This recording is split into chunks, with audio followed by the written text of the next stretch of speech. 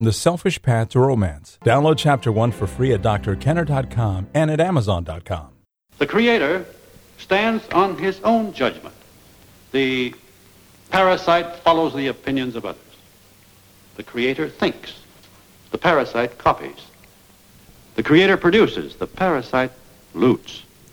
The Creator's concern is the conquest of nature. The parasite's concern is the conquest of men. And how true that is. That is from the movie The Fountainhead by Ayn Rand, a great movie if you haven't seen it. And what is the difference between the Creator and the parasite? With me to discuss this topic and the topic of creating wealth is Dr. Tara Smith. She's a professor of philosophy at the University of Texas at Austin. And Dr. Smith is the author of several books on ethics and a pamphlet, Money Can Buy Happiness. And that's a wonderful pamphlet, a real eye-opener. It doesn't ensure happiness, but it's a wonderful eye-opener, and that's available at amazon.com or at my website, drkenner.com. And I want to welcome you to the show, Dr. Smith. Great to be here. Thanks. You know, I think dimes, quarters, $10 bills, $50 bills. I remember a kid earning some of my first money. What is money? That's a good question that more people should ask or think about. That is, we are so ready to condemn money and condemn the person who goes after money that we imbue it with all this baggage. Stripped naked, what is money? Money is a medium that allows exchange. And we have to get a little bit more basic here. Look, human beings need to make all sorts of things in order to fulfill our needs. In order to, feed ourselves, put a roof over our heads, put shoes on our feet, make our lives eventually a little bit nicer, a little bit more comfortable, a little bit more enjoyable. We make things. We make goods, we bake bread, we make shoes, we perform services. We cut hair, we cut the lawn, and so on, right? We teach first grade. Right. Money is this wonderful medium that we use. It's an intermediary that facilitates trading the good stuff, the values that human beings make, right? If I'm a first-grade teacher and you're a baker, then, for me to trade with you, you've got to have a kid who needs first-grade education, and there's only so much bread I need, and so on. A barter economy in which I've got to find the person who's selling what I want at the same time that he needs what I can do really well. That's an incredibly impractical, inefficient way of trying to meet anybody's needs. When we have money, we've got this medium of exchange that we use to facilitate, essentially, people getting what they want, getting what they think can enhance their lives. Because I spend my money on those things that I decide that's going to make, I'm going to be better off for having that.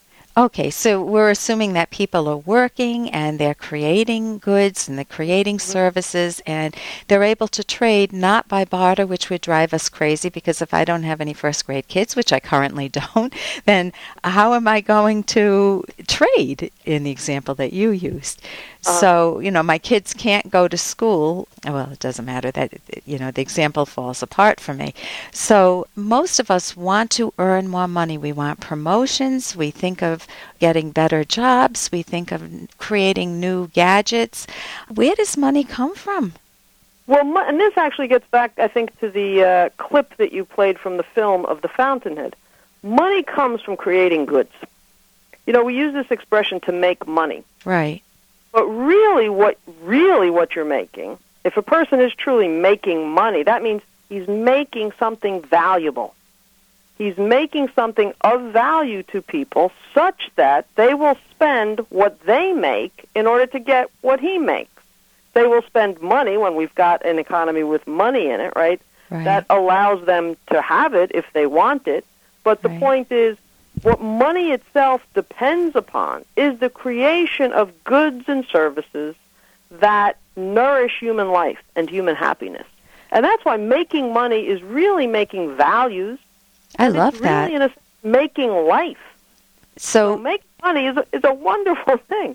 So you and I both created books. You've written several. One of them is Ayn Rand's Normative Ethics, which I loved, The Virtual Egoist, fabulous book. And you put in a lot of effort for that, and you created a product, and people can now go out and trade their effort for your book or for my book on romance. And they can get more knowledge to have a better romantic life or repair some damage done. There's so many values that people can create and that people do create of all sorts. Again, we can start at the most basic level, talking about the shoes and the bread and the making of clothing and all that sort of thing. But eventually, it's really nice, isn't it, to not have to worry so much simply about how I'm going to put bread on the table tonight or how I'm going to have a place to, shelter myself from the storm tomorrow. Right. But by people's being able to specialize on what they do well, what they produce well, and what they enjoy producing, they can do so much more. Right. So we can have an economy in which we have today, for instance, services and goods utterly undreamt of. Oh, I know. 100 years ago. Just flew across the country, and I'm just amazed at all the amenities on an airplane, let alone the airplane itself. And I think, a problem in our society is because we have grown up accustomed to this, we take it for granted. Right. You started out asking, what is money or where does money come from? We don't ask those basic questions. Someone created...